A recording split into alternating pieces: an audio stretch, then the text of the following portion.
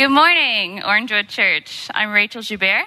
If you all would open to Ephesians 4, I'm going to be reading the scripture today. It is Ephesians 4, 1 through 16. I'll give you a second if you have your bulletins or your Bibles. I, therefore, a prisoner for the Lord, urge you to walk in a manner worthy of the calling to which you have been called, with all humility and gentleness, with patience, bearing with one another in love, eager to maintain the unity of the Spirit in the bond of peace. There is one body and one Spirit, just as you are called to the one hope that belongs to your call. One Lord, one faith, one baptism, one God and Father of all, who is over all and through all and in all. But grace was given to each of us, one of us according to the measure of Christ's gift. Therefore it says, when he ascended on high, he led a host of captives, and he gave gifts to men. In saying he ascended, what does it mean but that he also descended into the lower regions, the earth? He who descended is the one who also ascended far above all the heavens, that he might fill all things. And he gave the apostles, the prophets, the evangelists, the shepherds, and teachers to equip the saints for the work of ministry, for building up the body of Christ until we all attain to the unity of the faith and of the knowledge of the Son of God, to mature manhood, to the measure of the stature of the fullness of Christ, so that we may no longer be children, tossed to and fro by the waves and carried about by every wind of doctrine, by human cunning, by craftiness and deceitful schemes. Rather, speaking the truth in love, we are to grow up in every way into him who is the head, into Christ, from whom the whole body, joined and held together by every joint with which it is equipped, when each part is working properly, makes the body grow so that it builds itself up in love. This is the word of the Lord. Thank you. Good morning, church. I think the pastoral team chose the least verbose guy to take this really short passage of Scripture to preach this morning. Pray with me. Father God, this is your word. It's rich. Father, it's deep. And it's sharp, like a two-edged sword. Lord, I pray that you would use it this morning to cut deeply into my heart, to cut deeply into our hearts, and allow the saving, freeing, enabling power of the truth of your word to transform us from the inside out. Father, forgive me of my sin, my arrogance, my self-righteousness, my self-confidence, and enable me to be used as a conduit that we might hear from you this morning. Come, have your way with us. Prepare our hearts. Teach us. Grow us up. Pray all this in Christ's name. Amen. This morning, Chris, is there any way we can turn the lights down on me? I feel like I'm under about 7 floodlights. I don't know if that's possible. Maybe it's not. But anyway, that's better. Thank you. I'd like it to be about me, but it's not. Hey, this morning I'm preaching a sermon on Ephesians 4, 1 through 16. It's a continuation of where we've been. And there it is. The title's Walking Worthily. Ephesians 4, 1 through 16. I'm going to present the message this morning in a little different fashion. My entire sermon is going to be a slideshow. So hang with me. The good thing is everything is up there. including the Word of God. So bear with me. If you're not visual, this might be distracting to you. If you are visual, this might be really good. So anyway, are you ready? Buckle in. Here we go. So there was a people, and their God, he was good. He was sovereign. The giver of life, provider and protector. A temple was built by gifted artisans.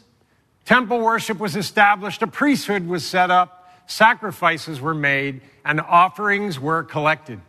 The temple was focus of religious and economic life in the city. People traveled from near and far to worship there. Foreigners came with their gods and threatened pure worship. A zealot threatened to destroy the temple. The temple was destroyed, but rebuilt by the faithful. Other faiths came into the city. Today, there is but a remnant of their glorious temple. You may be tempted to think that I just described that temple and that Temple Mount. Nope. That would be another sermon altogether. Not preaching that one.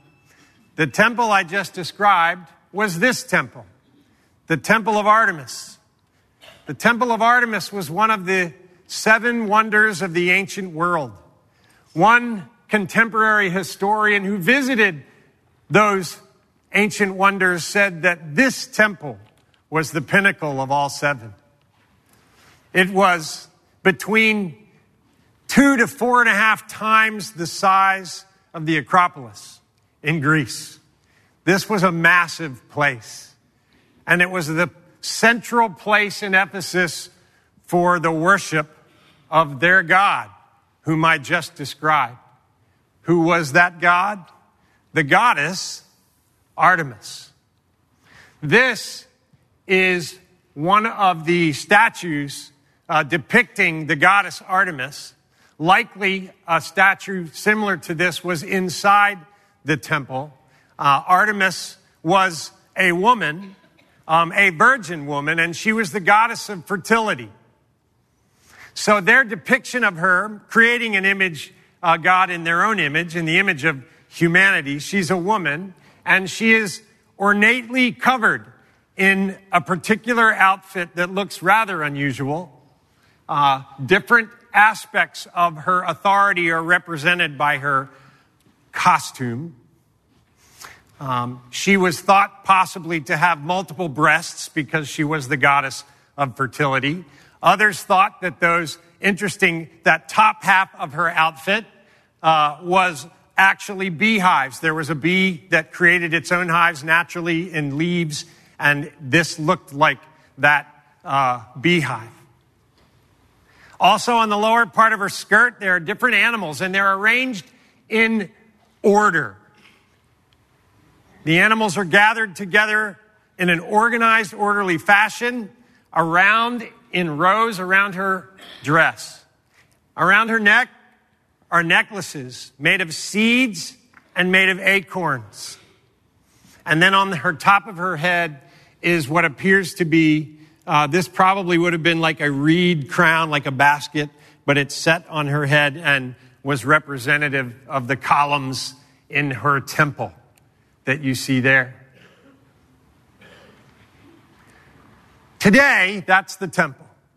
Some of you may have visited this. This temple is in Western Turkey, where Ephesus used to be. That's the temple today. The temple is no more. No longer the temple of Artemis.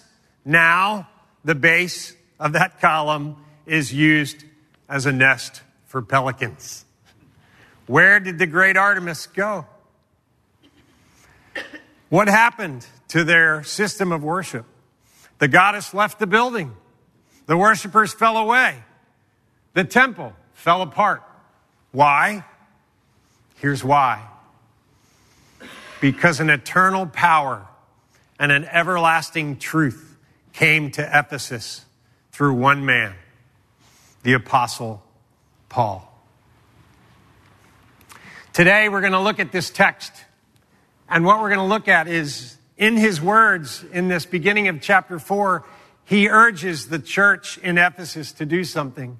Because these words are everlasting words of truth, his urgings are not only just for the first church in Ephesus, they're also for us, Orangewood. So here's how we're going to break it down. We're going to look at how Paul is urging us to walk in a manner worthy of our calling in Christ. There's 3 ways that he talks about walking. Walk together in unity with God, walk together trusting in the diversity of his gifts, and walk together towards the goal of God. You with me? So let's jump in. So he starts out this chapter, I therefore, a prisoner for the Lord, urge you to walk in a manner worthy of the calling to which you've been called. In seminary, we were taught that anytime the word therefore comes up, you ask the question, what's it there for? This is, remember Pete preached last week and he preached the prayer at the end of chapter 3 and he said that it was the hinge. It was the hinge of the entire letter, Paul's letter to the church in Ephesus.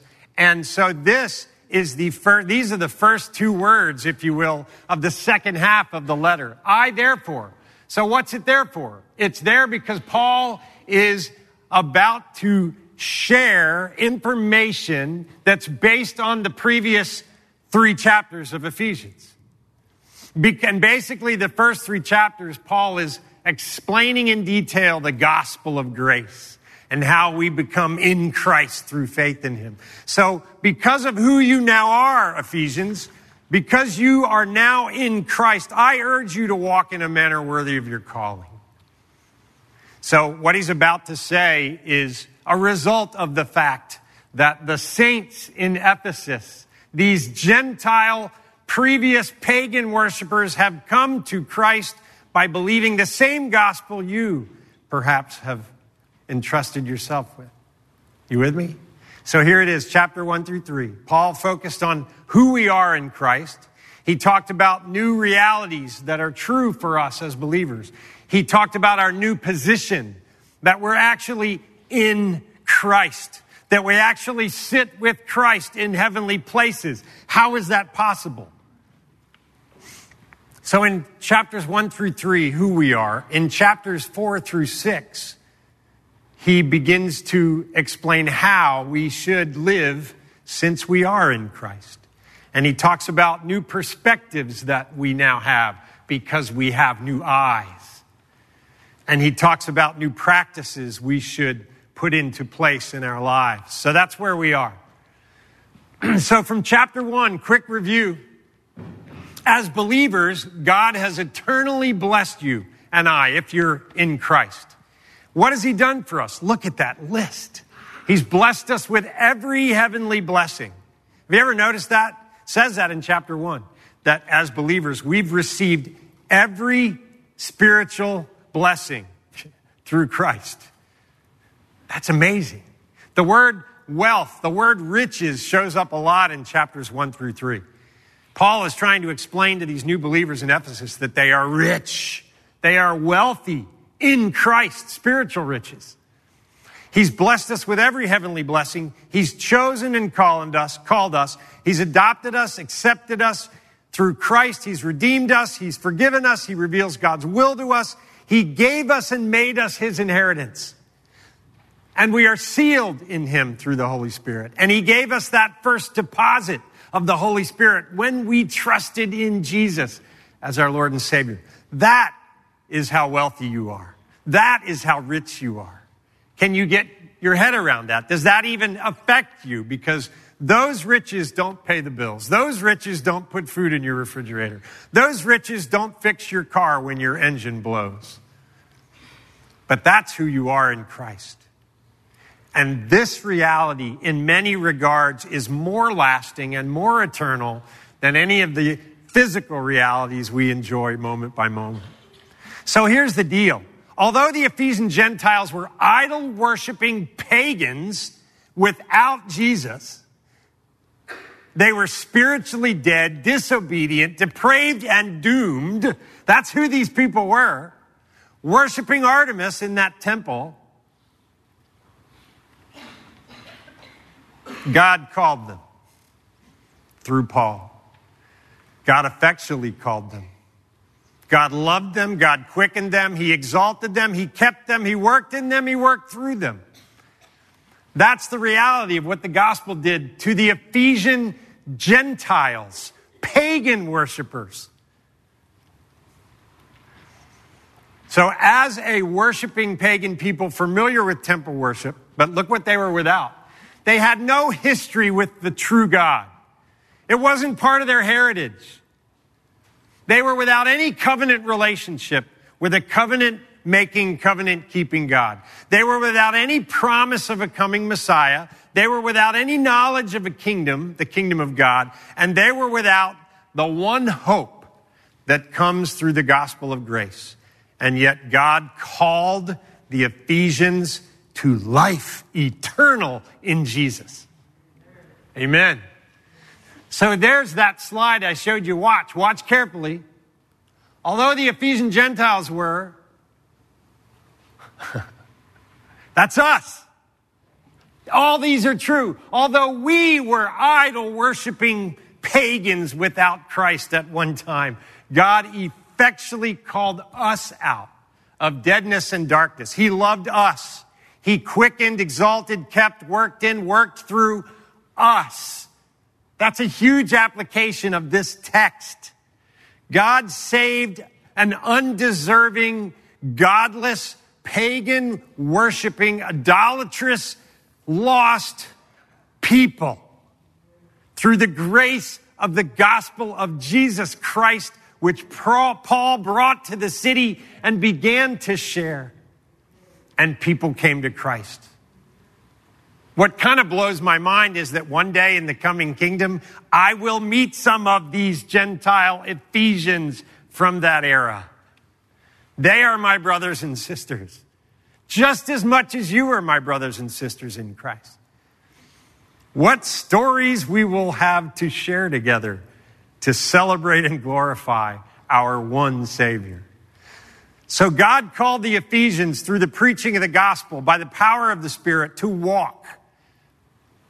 What does that word walk mean? Because Scripture also tells us to stand. Scripture also tells us about sitting. What is Paul saying here about walking? He's talking about live your life in this manner. Live daily life. You wake up, you walk, you go to sleep. You wake up, you walk, you go to sleep. Live life. Live daily life in this manner, in a new way that glorifies the one eternal God. The same God that called the Ephesians calls us. Same gospel, same Spirit, same Savior to walk. We, church, Orangewood, we are being called by the Word of God this morning to walk worthily in a manner worthy of our calling. Isn't that awesome? Today He is calling us. Today He is calling you. Some of you He may be calling to faith. Some of you He may be calling into a relationship with Himself through faith in the gospel of Jesus. You're being wooed.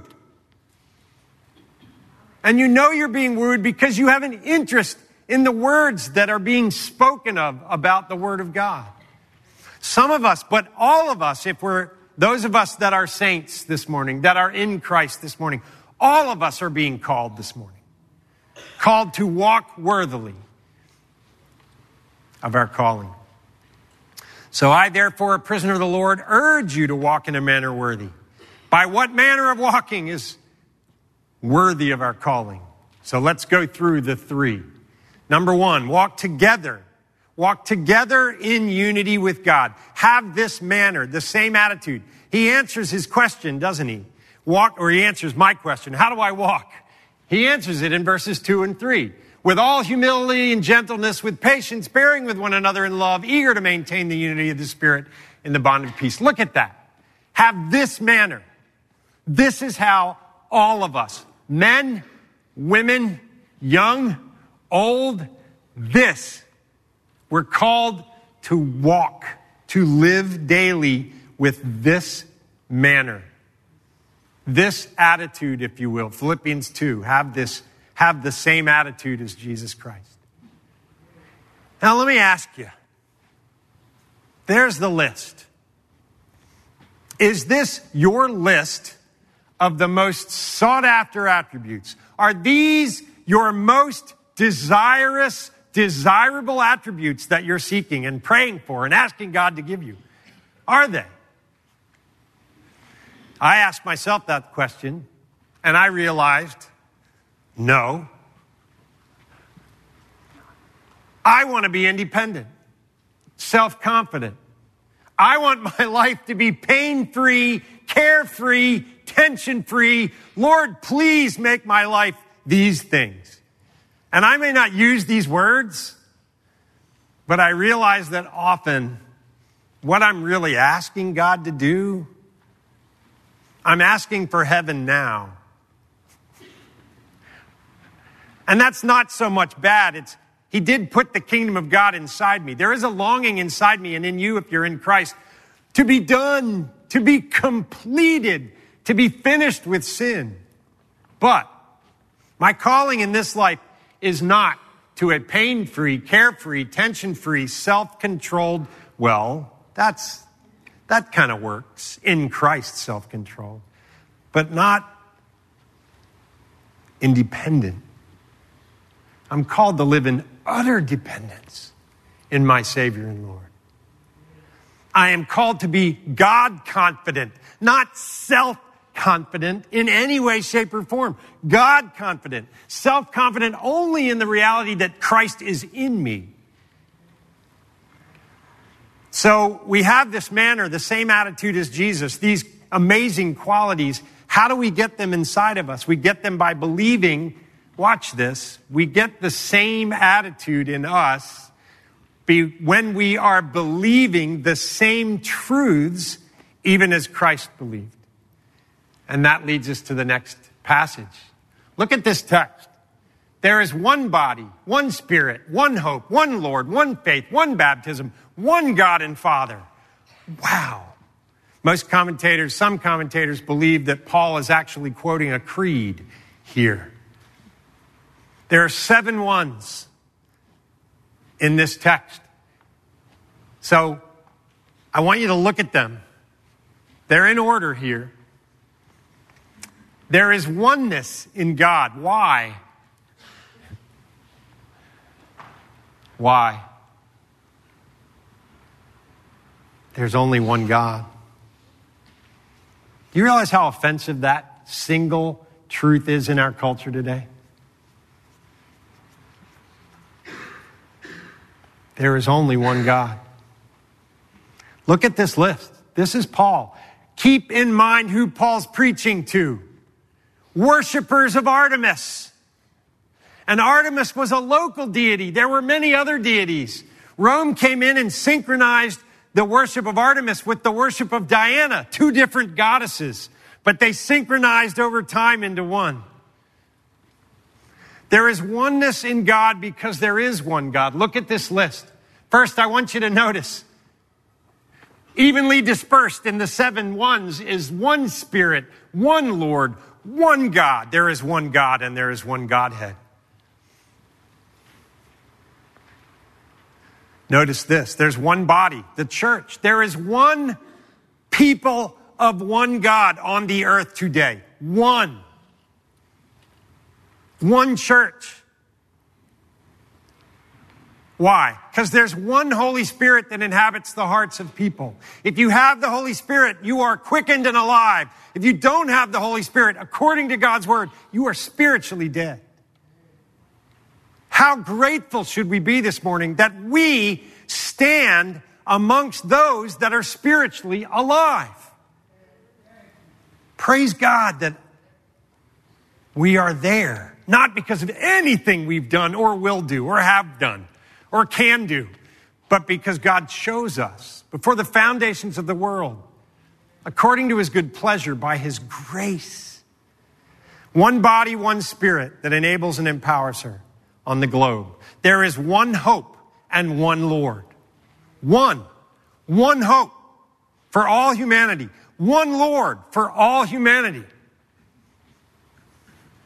And there is one faith in that one Lord and one baptism. One baptism, the baptism of the one Spirit.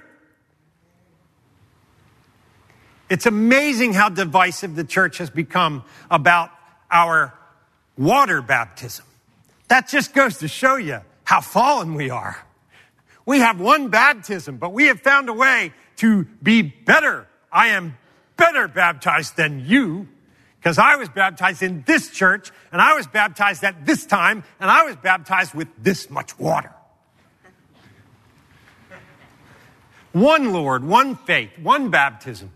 All who have and will come to Jesus by grace through one faith share an everlasting unity. We are in union with the one Savior. In union. We are in him, inside him, if you will, spiritually. Held, kept, protected, carried in him. Paul loves that expression. In this letter even.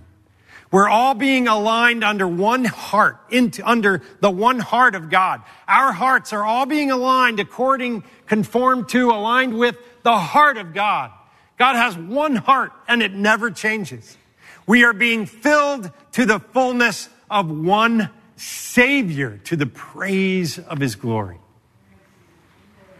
So that's one. We walk together in unity with God. Number two, we walk together trusting in the diversity of God's gifts. Is there diversity in this room? Absolutely, by God's design, with great intentionality. Men, women, gifts, talents, looks, everything. How many human beings would it take to fully reflect his full character? An infinite number, correct? We all reflect God uniquely. That gives us value and purpose and uniqueness. But it's all under one creator, one head, one body, through one faith. How do we walk together in unity? Follow with me. Look, God gifts his people with a diversity of gifts in kind and measure. You follow that? God gifts his people. Why? So to gift his churches with the diversity of people in kind and measure, so to gift the whole world with his body that displays what? Unity in diversity. And thus reflects God's redemptive and saving love. Do you follow that? God gifts his people, so to gift his churches, so to gift the world. That's why we're called to plant churches in every nation, in every tribe, in every people group. And the body grows as more and more come to Christ. So look at this next text, verse 7. But grace was given to each one according to the measure of Christ's gift. So yes, God gives gifts to men, but look, he gives gifts to each person. Each one of you is uniquely gifted. Isn't that awesome? And according to whose measure? Oh Lord, I want more of this gift. Sorry, you don't get to decide. I made you. I know what you're capable of. I know what I'm calling you to. Here is the exact necessity of gifts you need to do exactly what I've created you to do. I don't get to choose how much of this or that I get. Again, evidence of my brokenness. I look at you and I go, I want your gifts. I want to play drums and beatbox. I don't even know what it means. Can't even say it. Beatbox. Is that what it's called? Beatbox? What is it? One of those. I look at all of you and there are things about you that I want because I'm so prone to make life all about me. Grace is given to each one of us. And then in this text, he quotes, it's kind of a summary of Psalm 68. And he says, therefore, it says, when he ascended on high, he led a host of captives and he gave gifts to men. I think in one of the previous sermons it was discussed. Psalm 68 was a victory psalm of David. This psalm talks about when a victorious king comes back into his city, who trails behind him. Number one is captives. When Jesus ascended, his captives, sin, death, the grave, hell, and Satan, captives of Jesus, defeated by Jesus. But also who comes behind the king, his troops, with all the spoils of their victory. And then the king disperses the spoils as gifts to his soldiers and his people. That's the imagery here. Jesus defeated sin and death. And he even told his disciples, it's good that I go, because when I go, I'm going to disperse whom? The Spirit. I'm going to send the Spirit. And with the Spirit come these spiritual gifts. So Jesus died, ascended into heaven, and sent back, showered on us, gifts, abilities, uniquely designed for each one of us who are in Christ. So God gives his people with a diversity of gifts in kind and in measure. And he gave the apostles, the prophets, the evangelists, the shepherds and teachers to equip the saints for the work of ministry, for the building up of the body of Christ. So Paul now mentions these different categories. And he seems in this grouping of descriptions, he seems to be describing certain gifts that are attributed to leadership in the church. It doesn't mean that he's just saying that leaders get gifts. All the rest of you are just peons. So why don't you just come and spectate on Sunday and watch the leaders do the work? Sorry, that's not how the church functions. The leadership has been given in order to equip you and ourselves to do the work of the ministry. We do the ministry as the church. We all have different gifts for different tasks. Every one of us has an obligation to serve the body of Christ using the gifts and the abilities God's given us. So God gives gifts to his people, so to give his churches a diversity of people in kind and in measure. Look at Paul in Ephesians 3, verse 7. Look at what he says. Paul understood this. He says in verse 7, of this gospel I was made a minister according to the gift of God's grace, which was given me by the working of his power. To me, though I am the very least of all the saints, this grace was given to preach to the Gentiles the unsearchable riches of Christ. If you are in Christ, you have the unsearchable riches of Christ this morning. By his grace, and you're gifted by his grace. Paul then goes on to say these different roles in the church, these different people with different gifts. Why are these, the apostles, prophets, evangelists, shepherds, and teachers, why are they given to the churches? To equip the saints for the work of the ministry. We all do the work. My job just happens to be at 1300 Maitland Boulevard. That's where my vocation is. That's where I come to go to work. What address is your employment? That's where you go to work. I represent Christ here and use the gifts he's given me. You represent Christ and use the gifts he's given you where you work. My job is not more sacred than yours. It's the same. We're doing the same work. It's all spiritual. It's all sacred. It's a beautiful thing. Certain gifts are specifically given within each church to equip the saints with knowledge, skill, and experience. So to employ them, to employ you. This sermon is not here so you can go home and go, Chuck's a lousy preacher. It's so that you can go home and be more equipped and encouraged to serve and to give and to use the talents and gifts he's given you. I'm just a cheerleader. That's it. And it's awesome because I'm also on the field. I'm a player cheerleader. Why are you laughing? So God gifts his people, so to gift his churches, so to gift the world with his body that displays unity and diversity and reflects God's redemptive love. Our unity as believers is not something we create. Get this. It's something we possess and we cannot lose. It's like our adoption. I'm adopted, but I wake up some mornings and I feel like an orphan. Where's my next meal coming from? Will my paycheck be enough? Yes. Will my roof fall in? No, I got you. But I act like an orphan. I act like, oh my gosh, it's all up to me. No, it's all up to him. Will you trust me, is he saying? Chuck, every morning I wake up, Chuck, will you trust me today? No. Yes. Yes, I will trust you today. Because you've declared me righteous. And you've adopted me into your family. And you have declared everlasting things about me and given me everlasting blessings. Nothing of that can ever be taken away. But I can choose to believe it or not, even on a daily basis almost, right? Some days I feel very secure in Christ. Some days I'm incredibly insecure. I'm looking up at some people, wishing I were like them. I'm looking down at other people, thanking God I'm not that guy. Good grief, I'm all over the map sometimes. But do I have unity in Christ? Yes, I do. I have it. God calls me through his word to maintain that unity. There are things I need to do to maintain that sense of unity so I can experience and share it with other people.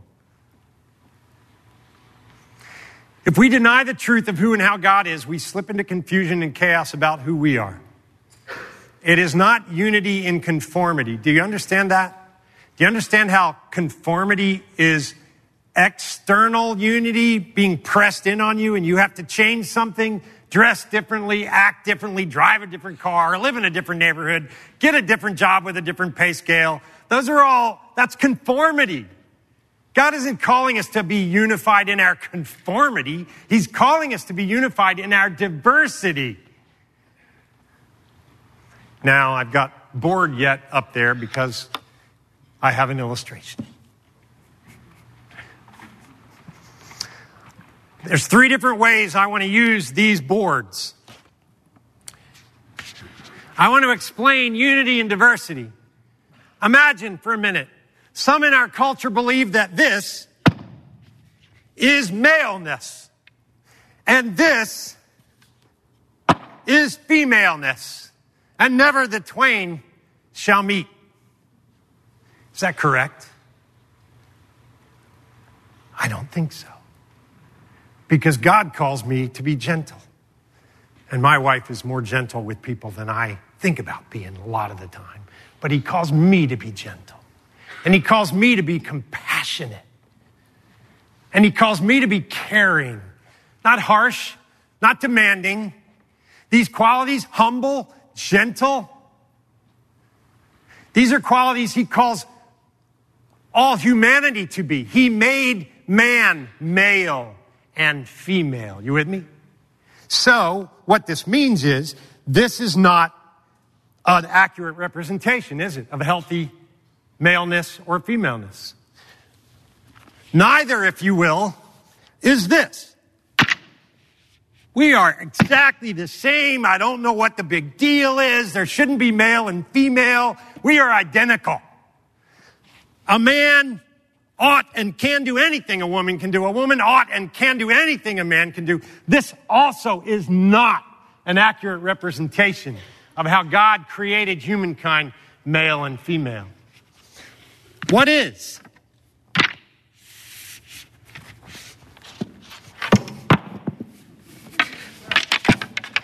Y'all were afraid I was going to fall off that ladder, too.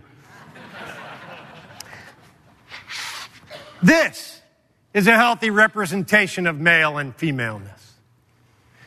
There are aspects of femaleness that a male is not equipped or qualified to handle. And there are aspects of maleness that women, females, are not equipped and qualified to do. And yet we are one under one head. And we've been created unified in Christ, but diversified by our gifts and abilities. Do you follow me? Do you see the beauty of that? Now, let's go from maleness and femaleness. Let's go from gender to marriage. How does a healthy marriage work? Is it this? Is that a healthy marriage? You might be tempted to think so. Or is this a healthy marriage? My money, your money. My food, your food. My bedroom, your bedroom. My car, your car. Is that a healthy marriage? Or, again, Is it this? My role, your role. A lot of those roles overlap, don't they? And they should. There's even mutual submission under one head in marriage. This is the healthiest picture. Now, lastly, there are people in the church that have been called to different roles of leadership. Do they lead over you? No. Do they have completely different roles and responsibilities? Completely different? They get to do completely different stuff? No. It's this. Once again, is it not? Isn't it this? Some are called to be apostles. Some are called to be pastors. Some are called to be teachers. Some are called to be administrative leaders. Some are called vocationally to not be anywhere near 1300 Maitland Boulevard, so you can take the gospel into the public school system, into your workplace, into Winter Park, into downtown Orlando. Some of you travel, you visit other countries, you take the gospel across the globe. But in order to be healthy, we need this, right? This is what we need. Does that make sense? Flooring my living room helped out this week.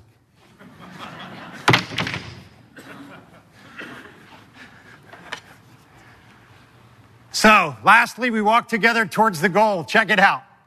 He gave gifted people to the church, and he gave leaders to the church to equip the saints to do the work of the ministry for the building up of the body. Here it is. Paul's hinting here at God's goal. What is his goal? He goes on. For the building up of the body of Christ until we all, not just the leaders, not just those that are missionaries in other countries. What about if you're a missionary to your neighborhood? What if you're a missionary to your office? What if you're a missionary to your, anywhere you are? What's the goal here? That we all attain to the unity of the faith and of the knowledge of the Son of God. Unity under Christ as our head. That we attain what? Maturity. Manhood here is not just malehood as opposed to femalehood. Manhood, humanhood. We're all called to maturity in Christ. All of us. And lastly, we're called to the measure of the stature of the fullness of Christ. In other words, you are called to be as filled with Jesus as you're capable of being filled. That's what you're called to. So these are all unity, maturity, fullness. This is the aim. This is why you were called to use your gifts in this church. Because as each part works properly, the church grows. Everyone, all of us. You wake up this morning and you realize there's sin in your heart and you go before the Lord and repent and believe afresh. The whole church is built up. And then you come and you share your struggles with others and they have that struggle and you pray for them. The whole church is built up. In reality, day by day, we're called to do this together. So we walk towards the goal, unity in faith, maturity. Let me talk about maturity just for a minute. There's 2 points under here I want you to see. Maturity is being rooted, grounded as spiritual parents so that we may no longer be children tossed to and fro by the waves and carried about. Isn't it interesting? This is a guy who's been shipwrecked. Look at his description here. Tossed to and fro by waves, carried about by every wind. He knows what he's talking about. This imagery is personal.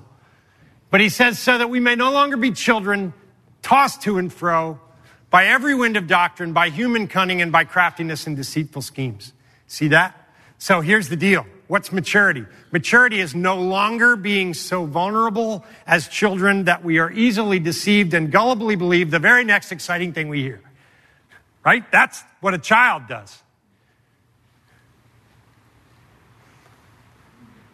No longer vulnerable children, easily deceived, gullibly believing the next new and interesting thing they hear. But rather, so instead of being silently led along by whoever shares the most persuasively or passionately into the next folly, what do mature people do? We don't remain silent. We actually have the truth, and we speak the truth in love into the chaos of our world. We speak the word because we have the word. You with me? That's what he's getting at here.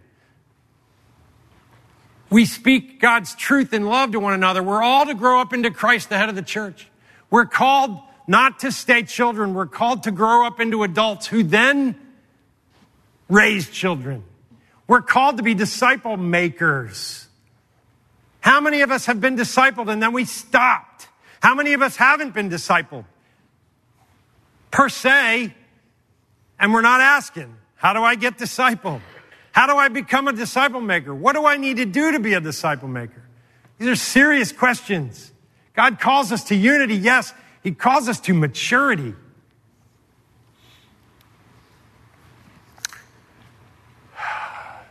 So rather than being swayed by what everyone else is teaching and promoting that's new, different, and attractive, the maturing Christ follower, grounded in God's word, which is rooted in historical fact and tested by time, is able to speak forth the truth into the chaos.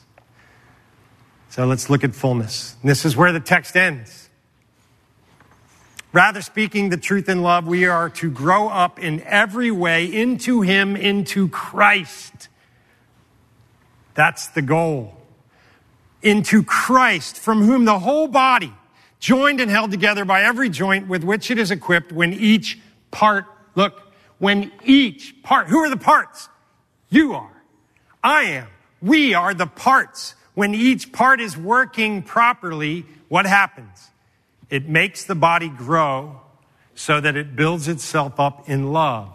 And what is the result of a church that is maturing and growing together? What is the result of a church that is walking together in unity, walking together, recognizing and appreciating the diversity of gifts we have, walking together is a body that is loving, reaching, and loving. So Orangewood, God's calling us to walk in a manner worthy of our calling in Christ. Because of who we are in him, may we walk together in unity with God and one another, trusting in the diversity of God's gift towards the goal of God, all to the praise of his glory. You with me? This is what we're called to be and do. There's work to be done by all of us. So my challenge to you is engage. Engage where you are, with who you are, able to do what you're able to do, with no comparison to any others. Engage. Remind yourself whose you are. Find out what your spiritual gifts are. And by all means, we walk not alone, we walk together. Find a community if you haven't already. And by golly, if you're in one, talk your community into reaching to receive more people into community. Because we're not growing if we're in community that's not growing. I am the community group's pastor, so I can say these things. Look at this quote by Paul David Tripp. Your life is much bigger than a good job, an understanding spouse, and non-delinquent kids. It's bigger than beautiful gardens, nice vacations, and fashionable clothes.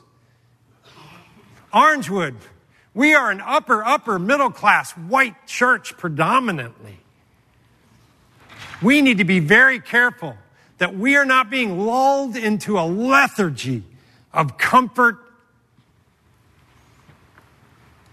and luxury at the expense of loving and sharing and using all of our blessings to build the church. You with me? In reality, you are part of something immense, something that began before you were born and will continue after you die. God is rescuing fallen humanity, transporting them into his kingdom, and progressively changing them into his likeness, and he wants you to be a part. He wants you to be a part. Pray with me. Father God, Father, I can't help but listen to my own sermon. I want to be a part. And Lord, I want to work properly. I want to use the gifts you've entrusted to me, whatever they are.